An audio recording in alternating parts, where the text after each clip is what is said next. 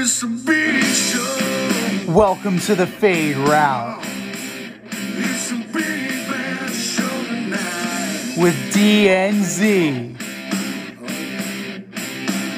Yeah, it's a big show. Here are your hosts, Cracking up, telling them lies. DNZ.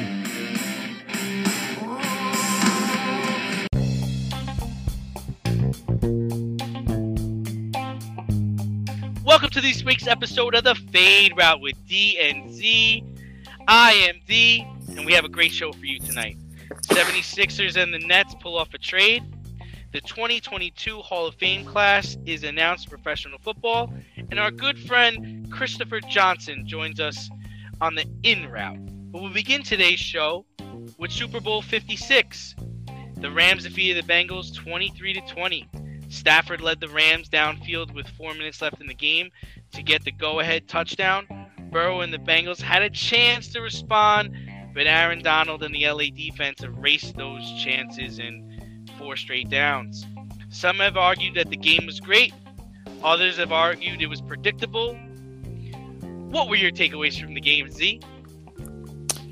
Well, first and foremost, we definitely, we want to wish Odell Beckham well because that non-contact injury looked gnarly. I don't like him personally, but you don't want to see in the biggest game of the year, the biggest moment of this guy's career, the last thing you want is to see his leg explode on the field. But, overall, I would say it was predictable. I would agree with that standpoint, just from the simple fact that the Rams defense in particular, the defensive line, seemed to turn it on late in the game, and there was no answer for the bull rush of Aaron Donald at the end. Because that offensive line was overmatched in the Titans game. It was overmatched in the Super Bowl. And Joe Burrow was left in a puddle, in a heap again. And he ended up with an MCL sprain. He played through it, so kudos to him for that. Not a lot of penalties until the end. At that point, it had the defensive holding and then pass interference on the final drive. Cooper Kupp does Cooper Kupp things because nobody could stop him. And even with Beckham out, they didn't double him.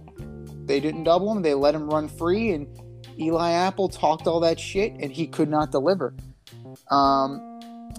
Overall, I don't want to pat myself on the back too much for the whole argument of they should have taken an offensive lineman. But if you saw what happened in that game and that Joe Burrow needed to, be scraped off the ground with a spatula, they should have taken an offensive lineman. Jamar Chase is great and all, but you got to be able to protect your quarterback. And if you're not going to protect your quarterback, you're going to have games like that. Yeah, I just want to say I had the Rams and I had Kupp as the MVP. Just throwing it out there. I know it's just pat myself on the back a little bit, but maybe because I wanted the Bengals to win, but I feel like the game was a bit boring and not enough scoring. I felt the last time the Rams were in the Super Bowl, it was better. It was more compelling. I know there wasn't as much scoring in that last game, but I felt like I was on edge because I didn't know what was going to happen. Like, it really could have went either way. Where in this game, it was like, okay, the Rams are going to win this. I felt like that the whole time. I never was swayed, thinking that the Bengals, even when the Bengals went on their little run, I was like, it's too much time left in the game. Like, they're going to get back into it. Both teams had drives that stalled in the middle of the field, which led to punts. The best play of the game was a long touchdown pass from Burrow to T. Higgins, and the replay showed that Higgins grabbed Jalen's face mask. Like, that was the best play of the game, really. So, my sentiment is that neither team will get back to the Super Bowl in the next 5 years. So maybe it's also because of that too. It's like this is a one and done, and it's just like bleh. After every Super Bowl, I think there's talk about which team's going to repeat, this team's going to come back. I mean, McVay and Aaron Donald are already like, yo, we don't want to deal with this cap nightmare. Yeah, no, it's so retire. hard to repeat. It's so hard to repeat in sports in general, much less in football. I mean, if you look at the Bucks, right? The Bucks seem to be primed and ready to go. They brought back their entire starting lineup, and they still couldn't get it done. So it's so difficult because each year the competition gets stiffer. You get older. People figure you out. That you constantly have to reinvent the wheel. But there's one thing I want to get to this though. On that final drive, that third down, why the hell is Samaje Perine in there and not Joe Mixon? Yeah. Especially they weren't changing personnel based on third down, and they weren't the Rams. I'm saying were not changing their personnel or changing third down when Perine was in, as opposed to when Joe Mixon was in. I agree with you. The other thing, I would have liked to see Jamar Chase get the ball somehow. Now, there's a meme going around on how on the last play of the game, Ramsey actually fell down and Jamar Chase is running downfield wide open, but Burrow couldn't get free and get the ball out. Otherwise, they would have won the game. But I would have liked to see them try to get Jamar the ball, maybe on an end and around, or, he only had 5 receptions, which was kind of a letdown in my opinion.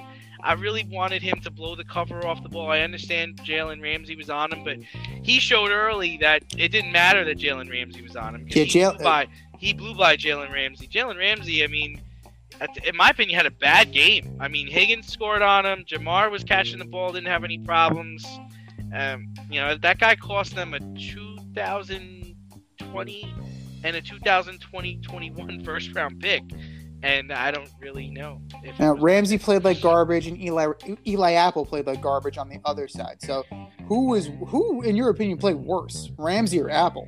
Yeah, I'm gonna have to go with Apple. And the funny thing is if you go on Twitter, you can see the beef. Apparently, Apple was talking a lot of shit in the AFC Championship game, and all the wide receivers for the Kansas City Chiefs were dogging him during the game and after the game because he gave up the touchdowns. We talked about this for the last month.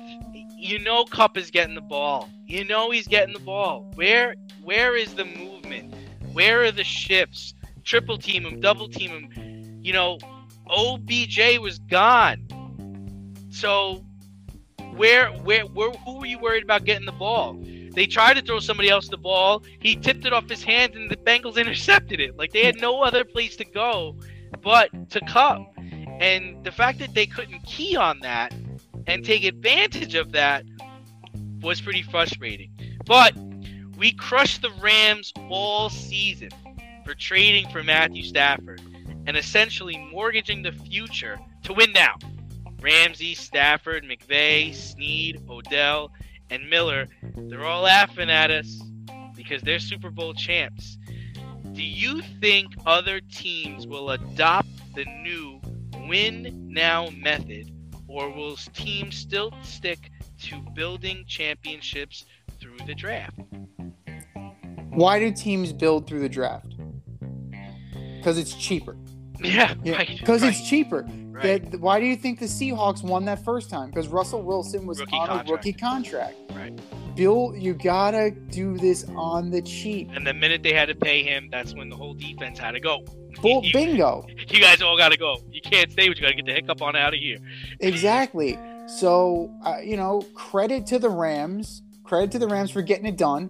It didn't look like it was probable, especially since Matthew Stafford tried to give the game back again. So, say what you will about it, but Stafford did not have a great game. But it's very risky. You have to win. If you don't win, you're going to look like Daryl Morey and the Sixers. I mean, I think it's a copycat league. So I do feel like other teams will attempt this method.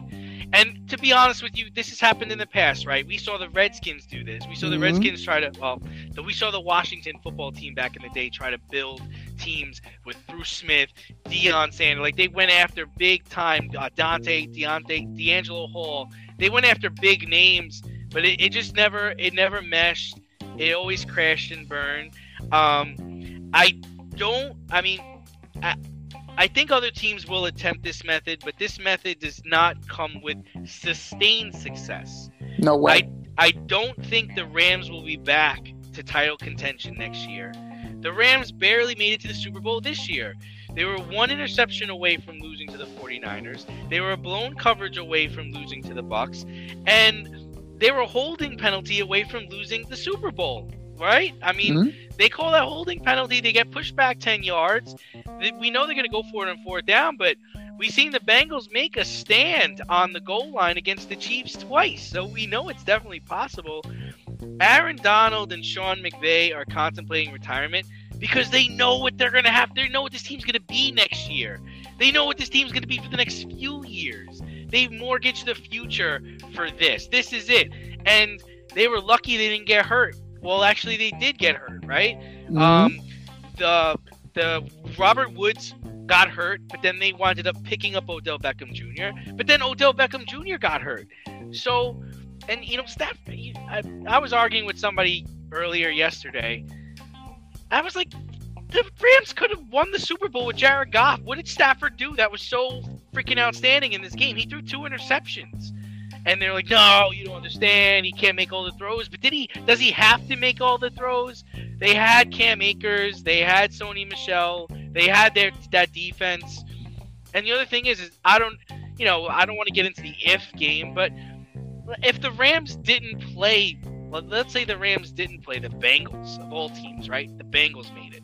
Right. Let's say they played the Chiefs or the Patriots, like a good team. I'm not saying the Bengals aren't good. The Bengals are good, and they deserve to be there. They definitely earned it. However, there were teams this season that played better than the Bengals. The Bills, like a Bills team, a good defensive Bills team. I don't know if we're talking about the same outcome, and I don't know if everybody still has a job over there. Well, let's look at the first round, right? Go back to the first round. If the Titans somehow survive the Bengals and Ryan Tannehill doesn't do Ryan Tannehill things, King Henry runs down the Rams' throat. Right? You have to believe that. Absolutely. Mixon was doing a good job. There's another thing. They didn't give the ball to Mixon enough. They didn't give it to him enough in the second half. Like, he was playing really well. He threw a touchdown pass. Like, come on. Like, he was doing really well. And that was one of the keys to victory that we both agreed on, that Joe Mixon was going to have to run the ball and run the ball well to keep those, defensive linemen respecting the rush and at bay. And, it didn't work out that way. No, absolutely not. They only ran for 15 carries. But if you look at the other side, right, he had 15 carries by himself. There was only 19 combined carries by Rams running backs. So rushing was definitely at a premium. But if you're looking at the Rams and you're looking at the future, right, the future has totally been mortgaged unless they blow this team up and trade. Like that, you have to admit that it's not going to work. And it's definitely not going to work long term because everybody's got to get paid. It's a salary cap league. You're going to have a bunch of guys at the top, and then you're going to be filling in with scrubs. Like you can't have that in the NFL. If you look at the Seahawks, right? Russell Wilson took all the money, and that's why he was in the position he was in. Right. You can't have it both ways. So the easiest way, and the one with the most longevity, is to build through the draft and then get your quarterback, get him on a rookie contract, a team-friendly deal, and you can build around him. That's going to provide you with the most sustained success, and it's going to allow you to fortify through the draft, because the Rams, if you don't have a first-round draft pick, you're not going to be able to maximize the amount of talent around you. Yes, the Bengals were able to get an offensive line of undrafted free agents and sixth-round picks, and they were able to get to the Super Bowl. But look what happened when the lights were on bright. That offensive line got wrecked. So you need to get talent, and as much talent as you can. And I'm with you. I firmly believe that they could have won the Super Bowl this year with Jared Goff. I think they could have won if they picked up Ryan Fitzpatrick in free agency. Like, this team was ready to go, And all Matthew Stafford had to do was not screw it up, and he was this close to screwing it up. Do you love brownies? Of course you love brownies. But you know what's better than a brownie? A delicious, handcrafted, gourmet brownie delivered right to your doorstep. That's what our guys at Sweet Life Brownie Co. offer. Chef Tommy D and the crew offer a dozen delicious delights that you will crave, from the classic OB to Dutch apple to campfire s'mores and many more. Check out their website, sweetlifebrownieco.com, for their Friday brownie drops. At noon, their site goes live and you see what they're making. Since you're there, become a site member and earn points. You earn 50 points just by signing up. Make sure you follow on Instagram and Facebook too, at sweetlifebrownie_co, for the latest updates and their latest releases and creations. That's sweetlifebrownieco.com. Give them a call, 845-641-3043, and tell them D&Z sent you. That's sweetlifebrownieco.com, 845-641-3043. Sweet Life Brownie Co., because there's always room for a brownie.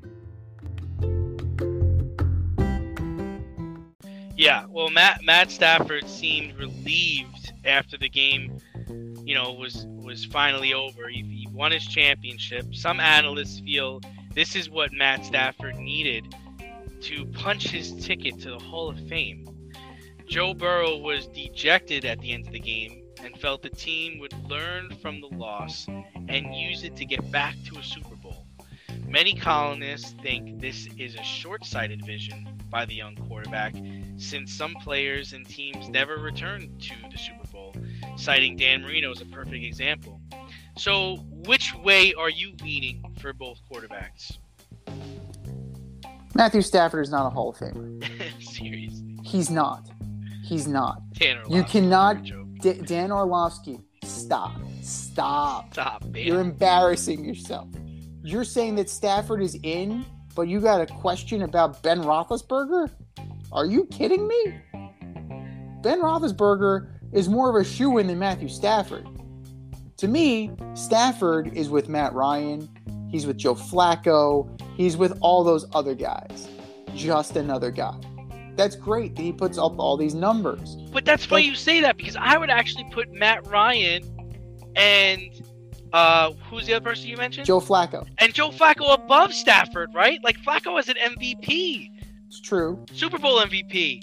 Matt Ryan has a league MVP. Sorry, I had to interrupt you. No, it's true. I think Stafford's only been to one Pro Bowl. He's only been named Player of the Week 4 times in his whole fucking career. Like, are you kidding me, guy? He wasn't even named a Pro Bowler this year, where everybody made the Pro Bowl. Mac Jones made the Pro Bowl. Well, yeah, and that's the thing. Like, you can say all you want about Matthew Stafford being failed by the Lions, but one hand washes the other. He failed the Lions as much as the Lions failed him. Because last time I checked, there was a fella there, maybe you've heard of him, Calvin Johnson. Like, he had people around him. And in recent history, prior to Jim Caldwell being fired, the Lions were actually a respectable franchise. So, I don't want to hear this narrative that somehow the Lions failed Matthew Stafford. It's just not true. But as far as Joe Burrow goes, it's only his second year. Granted, like, everybody brings up Dan Marino because that's the easiest one, the easiest comparison. You never know you're not going to make it back. It's always possible. They need to build on the offensive line. I know I sound like a broken record, but they're going to get this guy killed. They're going to get him killed the way Carson Palmer got his career killed. Carson Palmer used to have promise. And then Kimo von Oelhoffen happened. Or even, Kimo von Oelhoffen happened. Kimo von Oelhoffen. It blew up his knee. But look at Andrew Luck. In recent history, Andrew Luck was another guy who he got crushed too much. They didn't build the line fast enough for him. Yeah. And I mean, they're not on the same level, but look at Daniel Jones. David Carr. You see this all the time. You got young quarterbacks behind shit offensive line, and then all of a sudden, they're now skittish in the pocket, and they turn themselves into a backup quarterback.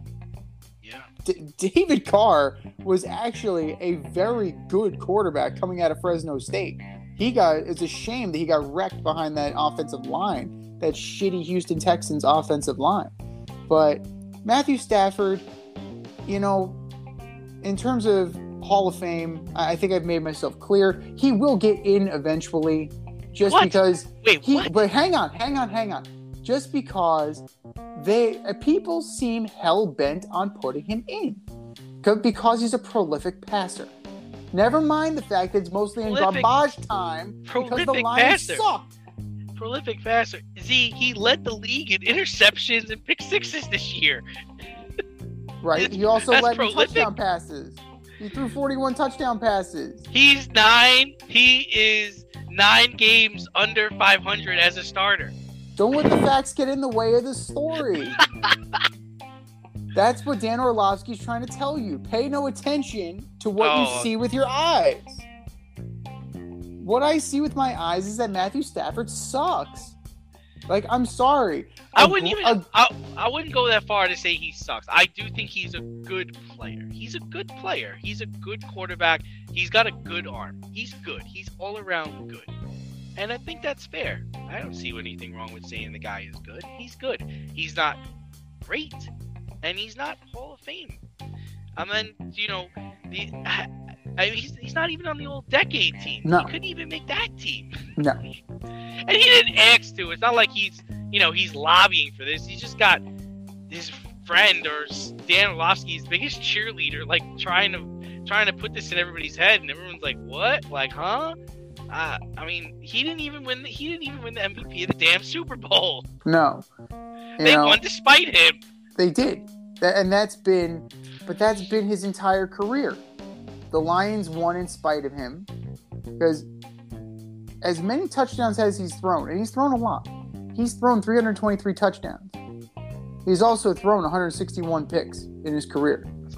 That's a lot. And the other thing that leads me to believe he will get in is I look at player comps. And if there's a player comp and he's in the Hall of Fame, chances are at some point he will get in the Hall of Fame. And I know I've said it before. To me, the Matthew Stafford player comp is Brett Favre. And Brett Favre is in. So, as much as I disagree with that, Brett Favre is MVP. So there are differences, but there's a lot of Brett Favre and Matthew Stafford, and a lot of Matthew Stafford and Brett Favre. Brett Favre is in, so that leads me to believe that Stafford is going to be in eventually.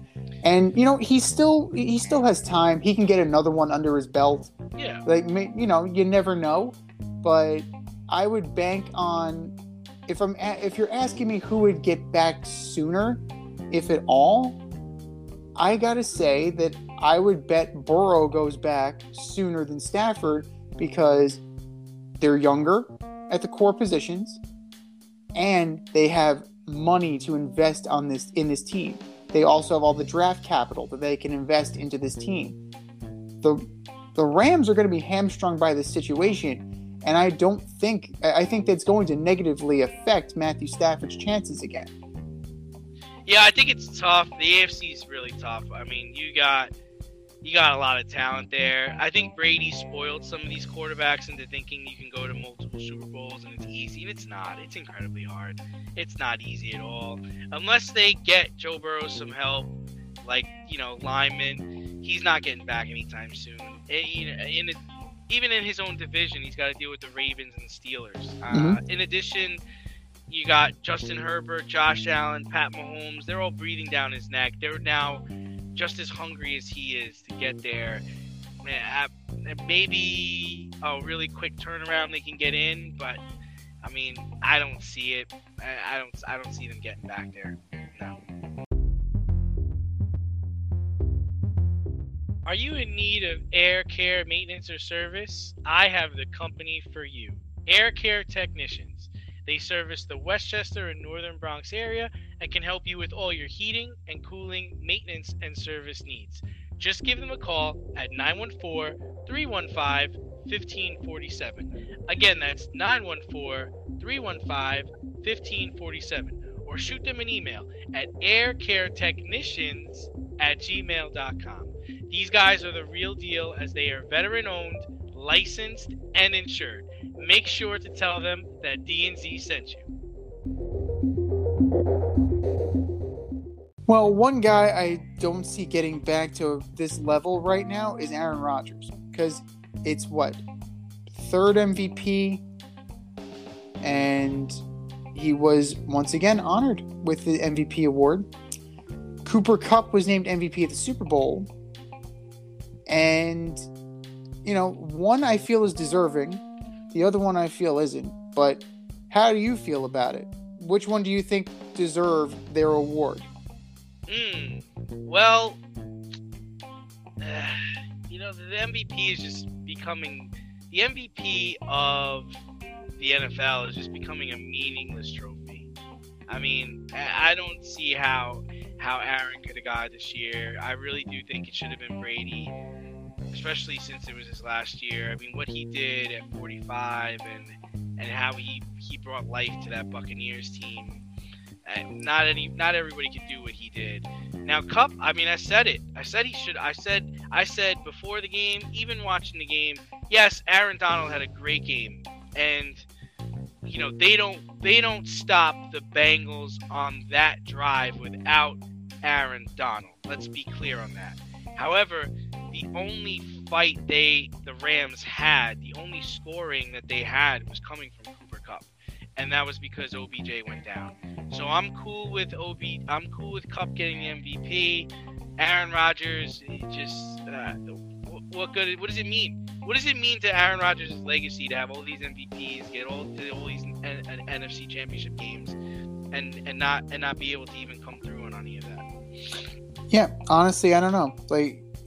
You're winning. You have 4 MVPs, only a 1-time Super Bowl champion, 10-time Pro Bowl, woohoo! But you can't play when the lights are the brightest. No, that's what it's not. coming down to. It's coming down to that when the lights are the brightest, you don't shine. And let's be real, the reason why the Rams won was because when the lights shine brightest, their stars balled out. Their stars played. Yeah, Stafford had 2 interceptions, but he also did make some really nice passes, and Kupp made some really great catches, and Aaron Donald made some phenomenal plays. Von Miller made great plays. Like, their stars came out.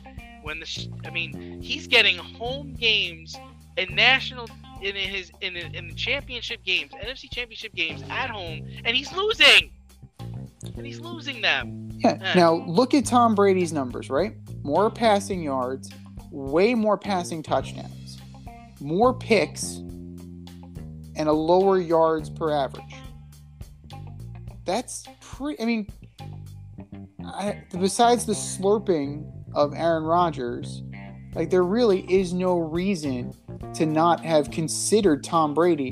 And there really, if you look at how the voting broke down, Tom Brady wasn't even close. And last year, it should have been King Henry. And an argument could have been made for Cooper Kupp to win the MVP this year. Jonathan based on Taylor. His numbers. Jonathan Taylor would have been hard because Henry didn't get it last year. But Kupp, really, his numbers were outstanding. What does a wide receiver have to do to win the MVP? What does he have to do? He's got to throw touchdown passes. He has to throw them, not catch them.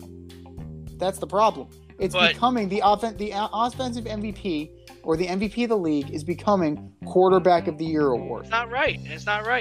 And we talk about MVPs, but moving on to the Hall of Fame class, the Pro Football Hall of Fame class of 2022 was announced over the weekend. Tony Baselli, Richard Seymour, Leroy Butler, Bryant Young, Cliff Branch, Art McNally, and Dick Vermeer were all enshrined. Or they are all going to be enshrined. What are your thoughts on the newest members of the Pro Football Hall of Fame class? Solid. Really? You guys have been, solid players. I don't know if I necessarily see a lot of Hall of Fame worthy Okay, players. right. They're But not great. yeah, no, I would say that they're all very good. Tony Baselli was very good. Richard Seymour, to me, Richard Seymour is probably the best of the bunch, but just from what I've seen. But I mean, Leroy Butler was good. Bryant Young was a standout for the Niners. Even Dick Vermeil as a coach. Like, okay, like you got a Super Bowl, like that's nice. Like you should have gotten more out of the greatest show on turf. You probably should have gotten something out of the Chiefs. You probably should have gotten, Dick Vermeil should have gotten a lot more out of his teams than he did. So, like, that's fine, I guess. But, yeah, like, all in all, solid, but Yeah, I mean, for me, I disagree. I don't think it's solid at all. I think these are good players, marginally good, not marginally good. They're good players. NFL continues to get this wrong every year. It's the Hall of Fame, not the Hall of Very Good. Sam Mills was the third best linebacker on his team. That's not a lie. He was the third best linebacker on the New Orleans Saints. I can't recall anything Richard Seymour did after he played in New England. I know he played for the Raiders. yeah. I don't remember anything he did there. Bryant Young, 14 years, 4 Pro Bowls. 1 year he was first team All-Pro. And he's going to the Hall of Fame? He was a member of the All-Decade team. That's great. So what? A lot of people like to say, like, if you make the All-Decade team, then you're in the Hall of Fame. How does that work? How does that work? This guy played 14 years. He went to 4 Pro Bowls. 4. He had 4 solid years in 14. And you're a Hall of Famer? Like, he gets to go in the same room with Lawrence Taylor? No. He gets to go in the same room as Dick Butkus? No. Like, how does this work? Like, that's the problem with the Hall of Fame is you should be measuring these guys up against their other players at their position. And that's why, we were just talking about Matt Stafford. Like, okay, Matt Stafford, if he goes in, he's in the room with Brett Favre, but where's Brett Favre? Is he next to Peyton Manning? Is he next to Joe Montana? Like, how is the like? Let's put it this way: these guys, right? They probably played. They played 99% of them played football in college, right? And they've all played for a certain number of teams in the NFL, right? Now, granted, if you were really good, you are probably in your high school Hall of Fame, right? And then if you're very good, you're probably in the college football Hall of Fame, right? So when you get to the pros, the Hall of Fame should be for the greats. If you want to be on your team's Hall of Fame, like if the 49ers want to put Bryant Young up in the rafters, in the Ring of Honor, or in the 49er Hall of Fame, that's great. I clap, I applaud, good for Bryant Young. Everybody can go there on the day he gets in, celebrate with him and be happy, but dude, you are not an all-time great. You're not mentioned in the upper echelon of receivers or defensive tackles or linebackers and quarterbacks. That's just my feeling on it. I mean, I know it rubs people the wrong way, but I've become less, and even more less wanting to go to Canton to visit or to see or to be a part of the day. To me, baseball, I know we were ratting on baseball a couple weeks ago, but they get it right to a certain degree. They try to keep the great players in, and no matter how good you are, if you've done certain things that are taboo, or you're not really as good as another player at your position, it's not all about numbers, right? It's about playing the game. It is, but at the same point, Major League Baseball is now going through this issue that you have some of the greatest players who've ever lived who aren't going to sniff the Hall of Fame, but they are going to get in eventually. They're going to get in by a committee. Yeah. And we have, at this point, we don't have a lot of great players on these ballots. You're not going to have truly revolutionary players. I think, like, who's the next great player besides Tom Brady Who's like who's going to be the next revolutionary player who's going to go in? Hester? Well, Tom Brady's class has a chance to be a good class, right? Because it'll be Ben and Larry Fitzgerald might be a part of that class, or did he retire last year? He retired last year. Okay, so Larry Fitzgerald, I would say, would probably be the next guy, or Peyton Manning, right? Peyton Manning. And he's already in. He's already in. Okay, yeah. So Larry Fitzgerald, I would think, would be the next like big time guy that we can say, yeah. I mean, I believe he's the all-time leader in receptions, or at least top 3. Right. I mean, look at this. Before you get to Tom Brady, you're gonna have Andrew Luck, Luke Kuechly, Patrick Willis. Like, you're gonna have these guys. No. Those guys don't get in. Patrick Willis especially, and I like Patrick Willis. He's a good player. He didn't play long enough. He didn't really do anything. But he's gonna get consideration for the time that he was in, and I don't necessarily think that. I mean, not immediately, but eventually, I think it's going to become the way of baseball that these guys are going to get it eventually. It's just a matter of time. Unlike you, I do like the Tony Baselli. I mean, I believe he was the first Jaguar drafted. Yeah. He had some solid seasons on a really bad team. And then I do like Dick Vermeil.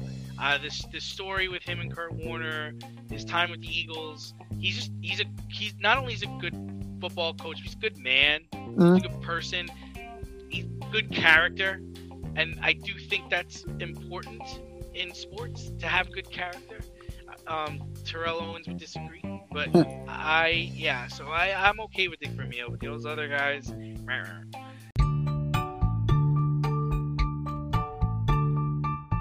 We know you love our audio podcast, but did you know that we're on YouTube too?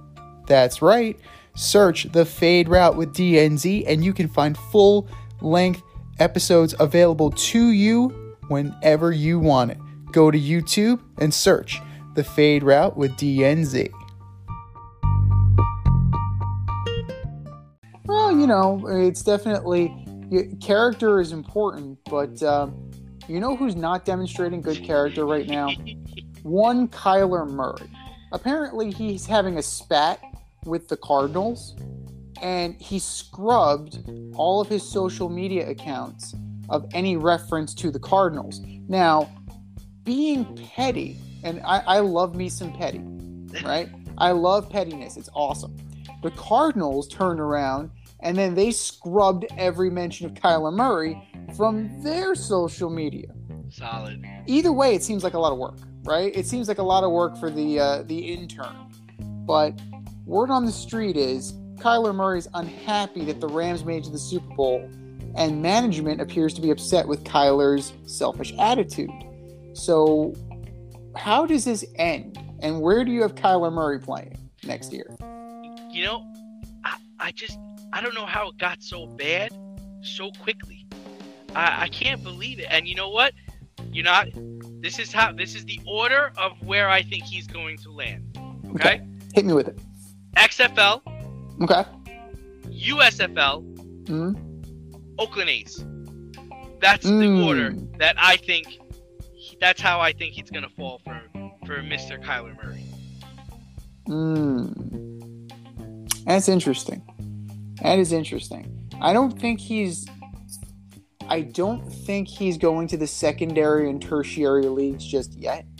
I think he has some time left in this league, but I do agree that he is eventually going to end up in baseball. I really think that he's gonna end up with the A's, or he's gonna be like Russell Wilson, where like he got just exposed to like the Rule 5 draft, and remember the Yankees took Russell Wilson in the Rule 5 just to have him hit some fungos and do a motivational speech. I can definitely see that going on, but I mean, if we look at Kyler Murray's numbers, right? Almost 11,500 yards, 22, 23, and 1. So let's call him a 500 quarterback. He's a 500 quarterback. 70 touchdowns, 34 picks. He's small. You can say he's 5'10". You can say he's 5'10". Right? And Drew Brees is saying he's lying. 207. Right? Okay, we're saying he's 5'10", 207. I would say he's 5'8", In your raw. 197 maybe. So, like, he's very small, and can his body withstand the punishment of more games? I don't know that. Long term, I don't know. I don't think so. I think the Bengals, the Cardinals are stuck, right? Because they already started over to get him. So they had Rosen, and they literally had to start over and went and got Kyler. So you're stuck because you're not going to get another quarterback of his caliber, his talent. I have an idea, but I'll let you finish. You can't go get Jimmy G. You can't stay in division. You can't get Russell Wilson. You're stuck. In my opinion, you're stuck. Now, Kyler, I don't know why he's starting this trouble now, right? Because if he's smart, he would wait until the salary cap increases and then start your trouble. Because what? You're going to ask to get extended now, and then 2 to 3 years from now, your number is going to be arbitrary to whatever top quarterback there is because their cap is going to go up significantly. Mm-hmm. So I don't see what gambit he's trying to run here. He's just going to get himself in trouble. But, yeah, tell me what you're thinking. Well, he's just trying to get out of this situation. But here's what I see. This is what I'm thinking in my mind's eye. And tell me if you think I'm crazy. I think you're crazy. Well, you just wait. You might think I'm fucking certifiable after this one. Rumor has it that the Colts are going to cut Carson Wentz. Yes, I heard that. So the $15 million doesn't become guaranteed. Flip Kyler Murray to the Colts and trade for Aaron Rodgers. I mean, yeah, that would be very impressive. That would be very impressive. But the Packers are saying they're going to try to keep Aaron. Is your hair thinning or is your hairline receding? Scalp micropigmentation will fill in the areas where your hair is missing by creating a short buzz cut look. Micropigmentation is a non-invasive procedure that will create the illusion of hair follicles for 7 to 10 years. For people with alopecia, this could be a permanent fix. For people with scars on their scalp, this is a great way to camouflage a scar. Don't lose confidence or feel like you need to wear a hat wherever you go. Marquez Studio is located in the Bronx and is open for all your scalp micropigmentation needs. Consultations are free and appointments can be made any day of the week. Get your hairline back with scalp micropigmentation. The techs at Marquez Studio have over 30 years of haircutting experience and can assist you with all of your questions. Call to schedule a consultation today, 646-221-8728. You can also visit them on Instagram at Bronx Marquez to see their gallery and view all their satisfied customers. Again, that is Marquez Studio, located in the Bronx, New York, 646-221-8728. I mean, they can say that all they wanted because the Nets also said they wanted to keep James Harden. And where's James Harden right now? Because the deal happened. The trade actually went down despite our reservations. Daryl Morey did it. The son of a bitch did it. The 76ers got James Harden and Paul Millsap, and the Brooklyn Nets got Ben Simmons, Seth Curry, Andre Drummond, and 2 first-round picks. So who won this trade? I actually think Brooklyn won the trade because they got Seth Curry and 2 first-round picks for a guy that wasn't going to re-sign with them. And the best part about this is Steve Nash. I don't know why nobody's talking about this. We're the only people talking about it. But Steve Nash has the chance to make a big impact on Ben Simmons' life by getting him to be a better basketball player and a better point guard. Everybody was making fun of Steve Nash becoming a coach. 12 straight losses. He's in over his head. He doesn't know what he's doing. Coach Nash, if you're listening to me, you have a chance right now to prove all those people wrong by getting Ben Simmons to play top-notch basketball. To me, there is no doubt that long-term, Brooklyn has won the deal. They got everything they needed, right? They needed a rim protector, they needed a big who can get rebounds. They finally were able to replace Jared Allen. They got a sniper. They got Seth Curry. They got Doc Rivers to trade away his own grandkids. But that's something, you know? Seth Curry can shoot the lights out. And Brooklyn desperately needed that. They got a defensive stalwart in Ben Simmons, right? When he's right, he's a lockdown defender. He used to be able to shoot, but if he's just going to be a defensive stopper, if that's all he's going to hang his hat on, then that's good. That's great. You can work with that. If Kyrie Irving can ever get his head on straight to the point where he can play every single game, and if Kevin Durant can be healthy and then not pack it in and piss and moan, this team could possibly make some noise. But right now, they're stuck in that play-in tournament, and the way this team's presently going, you know, I don't know if they're going to even be in the playoffs. But there's a lot of pressure right now on three people. I don't even count Joel Embiid. I'm not even counting Embiid in on this. Morey, Rivers, and Harden. Rivers has his own problems. Mr. blowing 3-1 series leads. Good for you, Doc. No one's done that more than you have. Daryl Morey, you mortgaged the future of two teams to placate James Harden. And Mr. Harden himself, who has now got, this is his third team in 3 years. He doesn't seem to like to stay very long.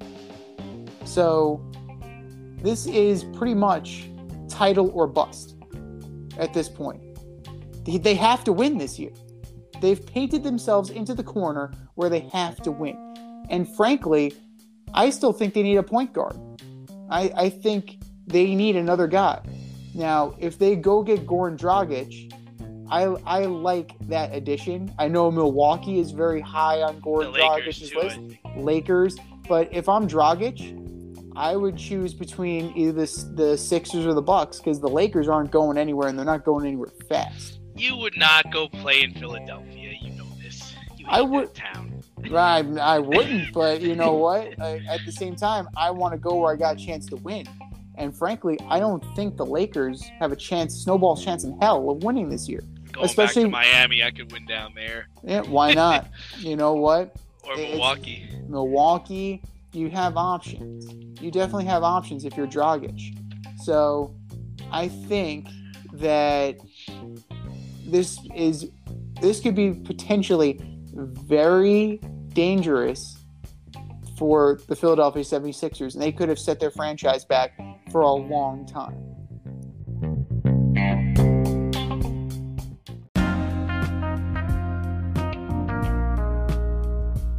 It's the In Route, where friends of the show get a special segment with us. Want to be part of the action? Want to be the newest member of the In Crowd? You know what to do. Hit us up, faderoutemail@gmail.com, or slide in those DMs on Fade Route Podcast on IG, or hit that Twitter, FadeRouteDNZ.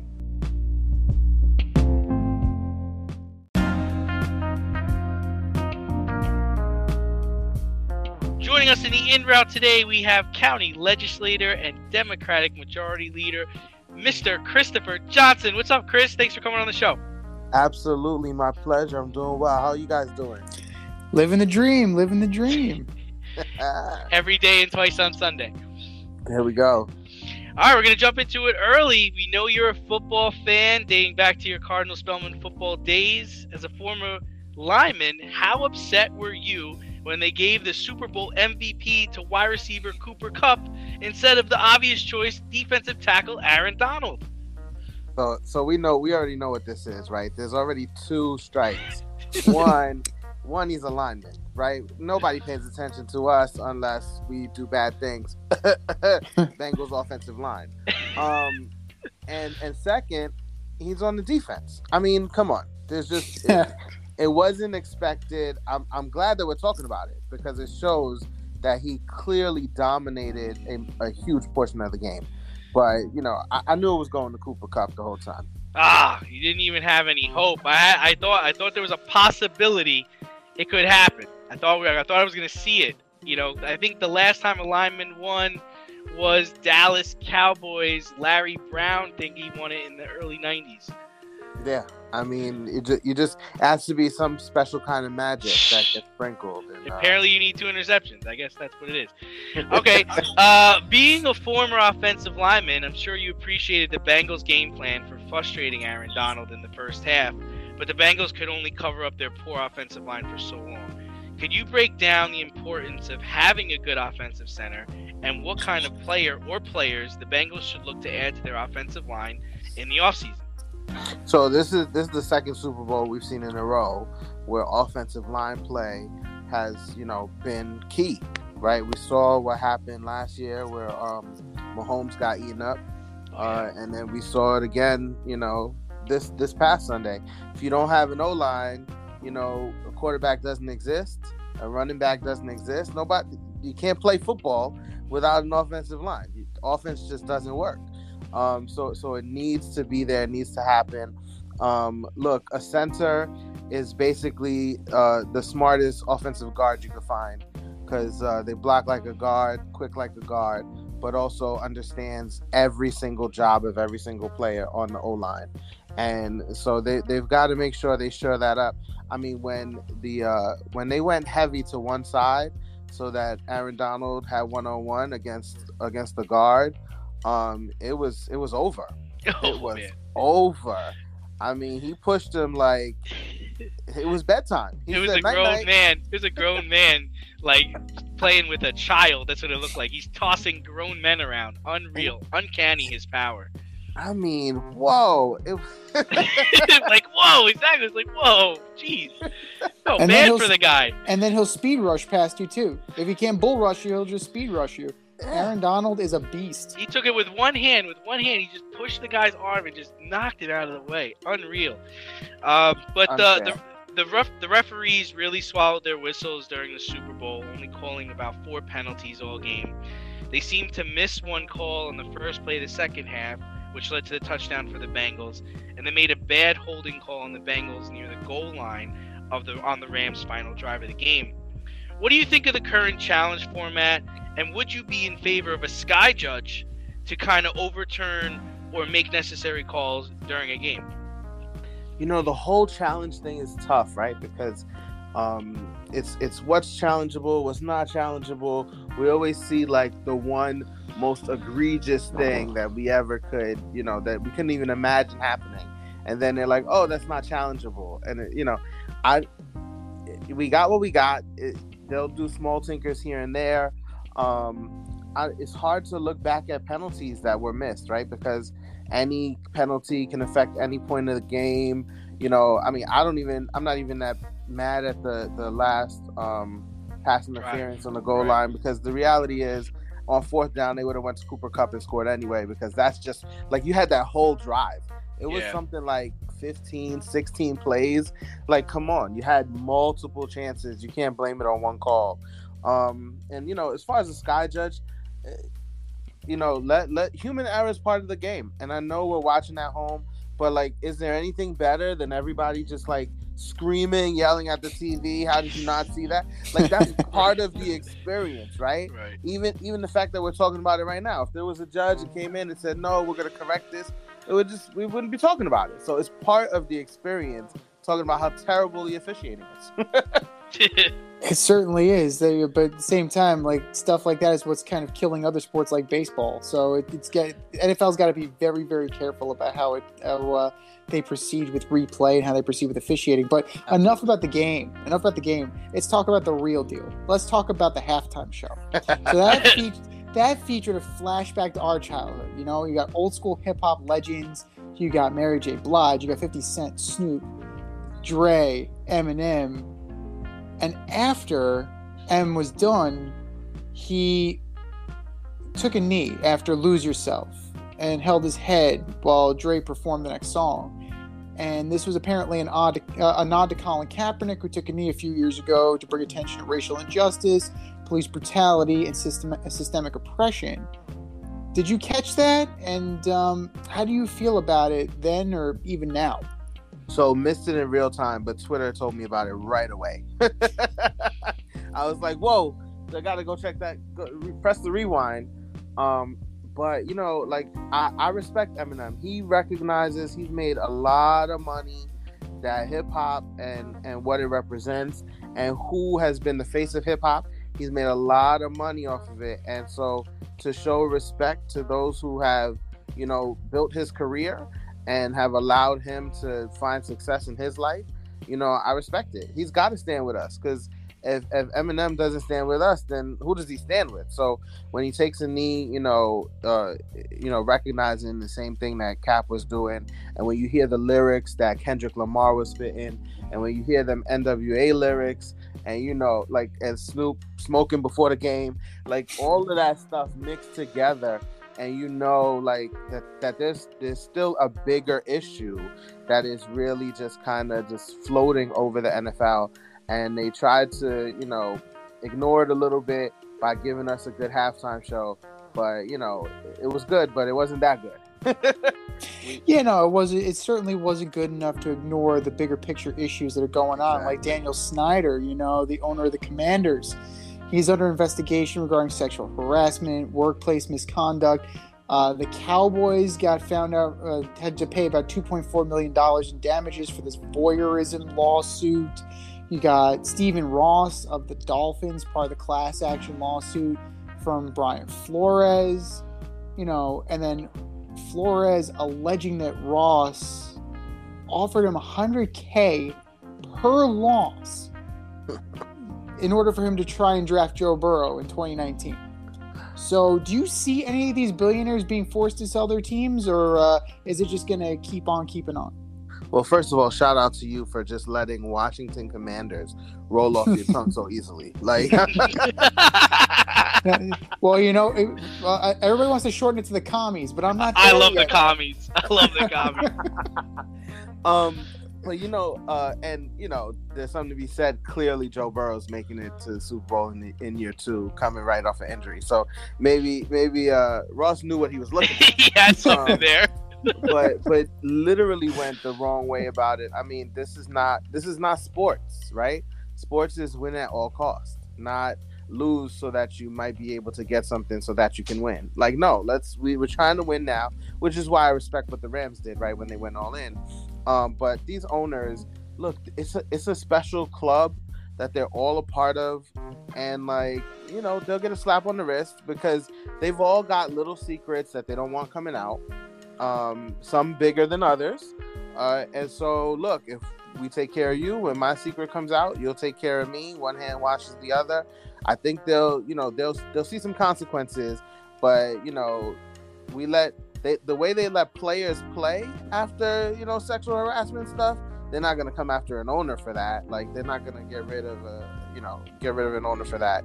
And the league is starting to accept gambling, so I think the $100,000 for every loss is massive, but I don't think it's big enough to get him to force him out and sell his team. Yeah, I honestly don't know. It definitely, especially now with the influx of gambling money, it definitely is going to play with the competitive balance of the league. And I know the Browns were also accused of it, not directly implicated in it. But right. We'll get you out of here on this one, Chris. We know you recently became a dad. Congratulations. Thank you.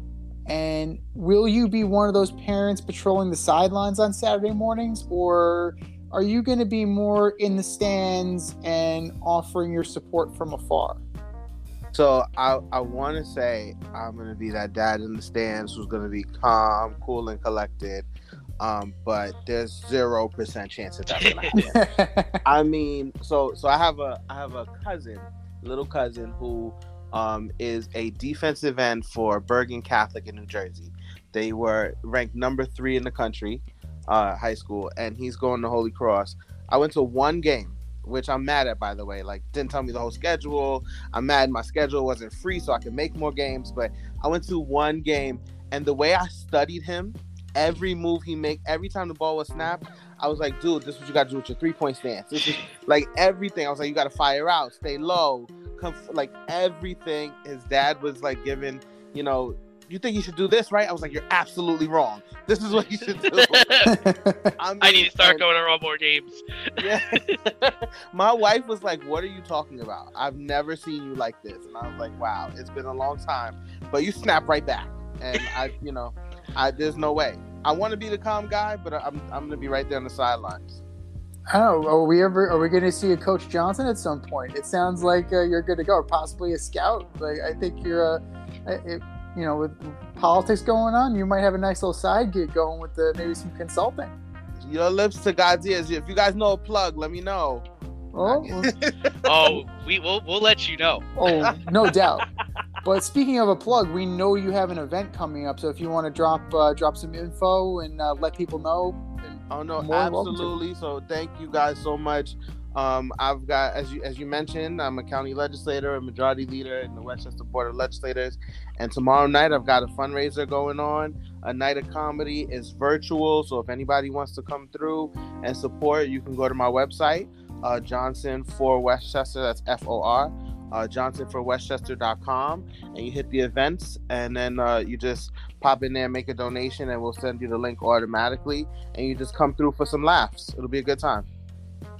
Sounds good, brother. Absolutely. So, County Legislator, Democratic Majority Leader Christopher Johnson, the newest member of the In Crowd. Thank you for coming on, Chris. And guys, Johnson for Westchester. Make sure you check it out. Make sure you support the cause. And if you feel like laughing, why not hit up the event? And if you want to be on the in route, hit us up at faderoutemail@gmail.com. Slide into those DMs at Fade Route Podcast or on Twitter at FadeRouteDNZ. Chris Johnson, thank you for coming on, brother, and hopefully we will have you on again soon. Thank you, guys. I appreciate it. Thanks for having me on. Look forward to next time.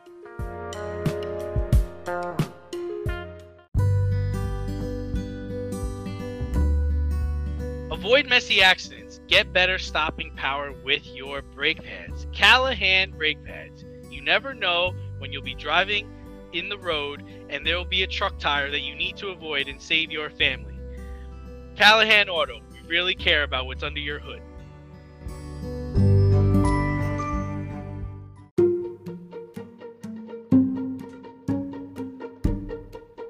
The Fade Store presents the Alleged Superstar of the Week Award.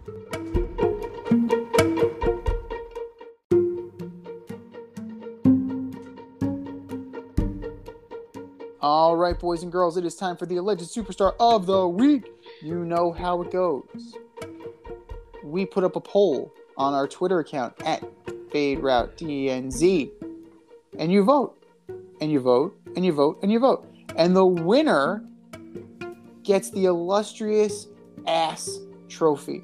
And do you know, D, who won the ass last week? I don't. The Brooklyn Nets took home the ass. Solid and spectacular. So who are your nominees for this week? First up for Alleged Superstar of the Week, I have Bengals Vernon Hargreaves, inactive for the Super Bowl, but he decided to run on the field to celebrate a Bengals interception before halftime in flip-flops and a hoodie, holding onto his phone in his pocket the whole time. Cost his team half the distance to the goal. Vernon Hargreaves, you are an Alleged Superstar of the Week. And I know I'm stealing one of yours, Z, but my second Alleged Superstar of the Week is Matt Harvey. Once deemed the Dark Knight of the New York Mets pitching staff, has recently turned out to be an Alleged Superstar of the Week, snorting cocaine and distributing opioids to other players. Oh, man. These are just a few things that have come to light during the Tyler Skaggs trial. Matt Harvey, you are definitely the Alleged Superstar of the Week. And last but not least, James Harden.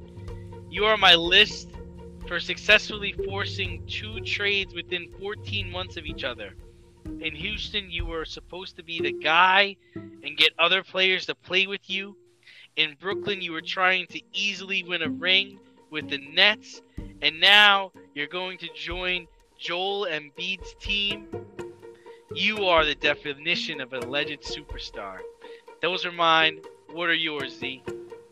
Well, Did I steal You all? you didn't steal all of them. Oh. You didn't steal all of them because I did have Matt Harvey, James Harden. Like I knew you were gonna take him, so I didn't even bother because James Harden. I mean that's like right there. I mean come on, like 3 teams in 3 years, dude. Are you freaking kidding me right now? And as far as Matt Harvey goes, we knew he wanted to be Dwight Gooden. Now we know exactly how much he wanted to be Dwight But Gooden. jeez, man, jeez, like what were you thinking? What's the matter with you? Jeez. Cocaine's a hell of a drug. Like Rick James once said, cocaine's a hell of a drug.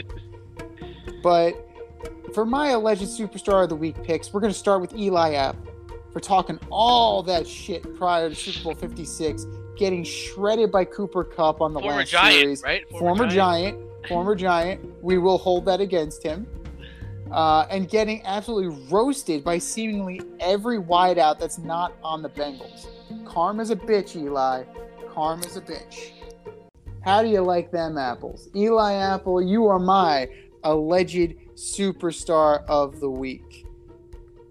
Juan Soto for rejecting a 13-year, $350 million extension from the Nationals prior to the MLB lockout. Wow. Sounds like we found our next guy angling his way out of town to avoid some lean times.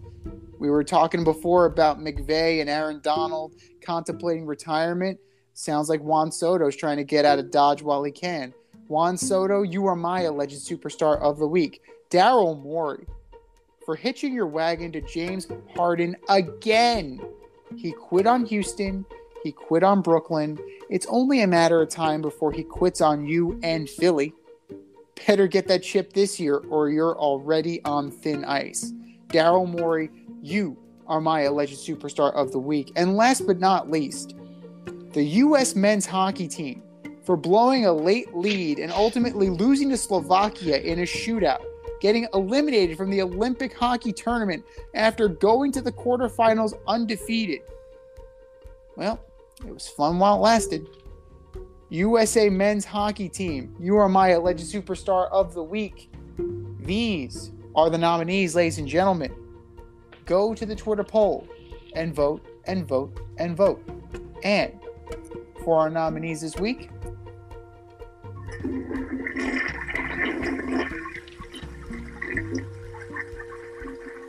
just do better, boys. Just do better.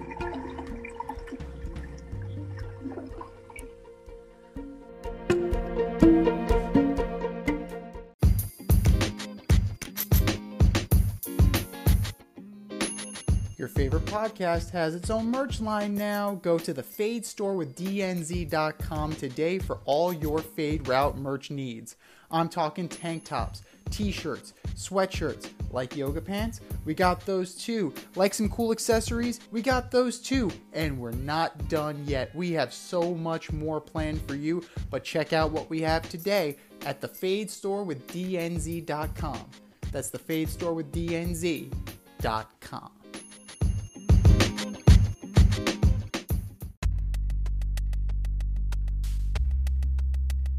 Order up!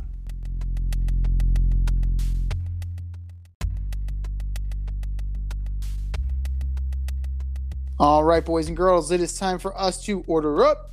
Order up, order up. This week's order up, we are ordering up the top 5 Super Bowl MVPs of all time. From 5 to 1. Who you got, D? I got some interesting ones. I think we're going to cross over a bit, but I think for number 1 and number 2 are going to be different. I got number 5. I got Jerry Rice, Super Bowl 23, 11 catches, 215 yards, and a touchdown. That is super impressive. Number 4, I got Joe Montana, Super Bowl 24, 297 yards, 5 touchdown passes. Number 3, I got Steve Young, 1994 Super Bowl 29. Oof. 325 yards, 6 touchdown passes. That I don't think will ever be eclipsed. Number 2, you definitely don't have this guy. Number 2, Marcus Allen, Super Bowl 18, 20 carries, 191 yards rushing, and 2 touchdowns. That's in that old NFL where people actually hit people. And number 1, you know I was going to pick him, just wasn't sure which Super Bowl was going to be, is Tom Brady, 2014 which was my favorite Super Bowl of his, not the Atlanta one, but the one where he played the Legion of Boom. Won it 1 year after they crushed Peyton Manning in the Super Bowl. He was on the final drive he had to put his team ahead. He was 8 for 8 for 74 yards and a touchdown against the best defense in football. He finished the game with 37 to 50, 328 yards, and 4 touchdowns. That, to me, was the best MVP performance by a player in the Super Bowl era. Z, what do you have? Don't have a lot of overlap, but we definitely, have our fair share. Trying not to go all quarterbacks, it's hard. It's hard not to go all quarterback quarterbacks. award. Exactly. I'm looking at, for number 5, I'm looking at Super Bowl 13, Terry Bradshaw. 318 yards passing and 4 TDs. Right? Yeah. And it's a different era, too. They beat the shit out of people. It's a bar fight. Exactly. It's a fucking bar fight. They had I'm sure somebody had a steel pipe wrapped in the wrapped in the club. It was a different time, man. It was a street fight. It was a street fight in pads. Number 4, I'm looking at Emmitt Smith. 30 carries, 132 yards, 2 TDs. Super Bowl 28. That was a fantastic performance. Number 3 for me, Jerry Rice. I'm with you on that. 23, Super Bowl 23, 11 catches, 215 yards, and a TD. That's impressive, man. That's a big one, absolutely. For this one, Super Bowl 32, Terrell Davis. 30 carries, 157 yards, 3 touchdowns. That is big time performance. And for me, just in terms of star power, stature, and the game, Super Bowl 24, Joe Montana, 297, 5 TDs. Crazy. Absolutely well earned. And it's another one, you were talking about Tom Brady, which one you're going to pick. It's which Joe Montana game am I going to pick? Right. Because Joe Montana is, he balled out. He's a legend for a reason. And for me, that was his greatest performance. This has been the Fade Route with D and Z. Thanks for tuning in tonight. You catch our podcast Wednesday nights on Anchor, Spotify, iHeartRadio, or wherever you listen to your podcast. Until next time, stay faded, everyone. We'll talk to you next week. Well done, sir.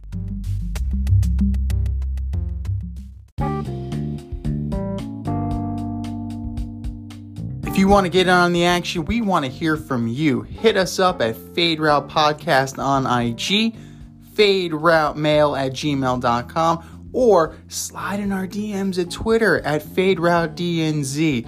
Questions, comments, picks, segment suggestions, you name it. We want to hear from you. Get at us, in crowd. Thanks for listening to this episode of our podcast. If you like what you heard and want to hear more, be sure to like and subscribe on your favorite podcast platform. Rate us 5 stars, leave us a review, turn on subscription notifications, and tell your friends. Spread the word, spread it wide.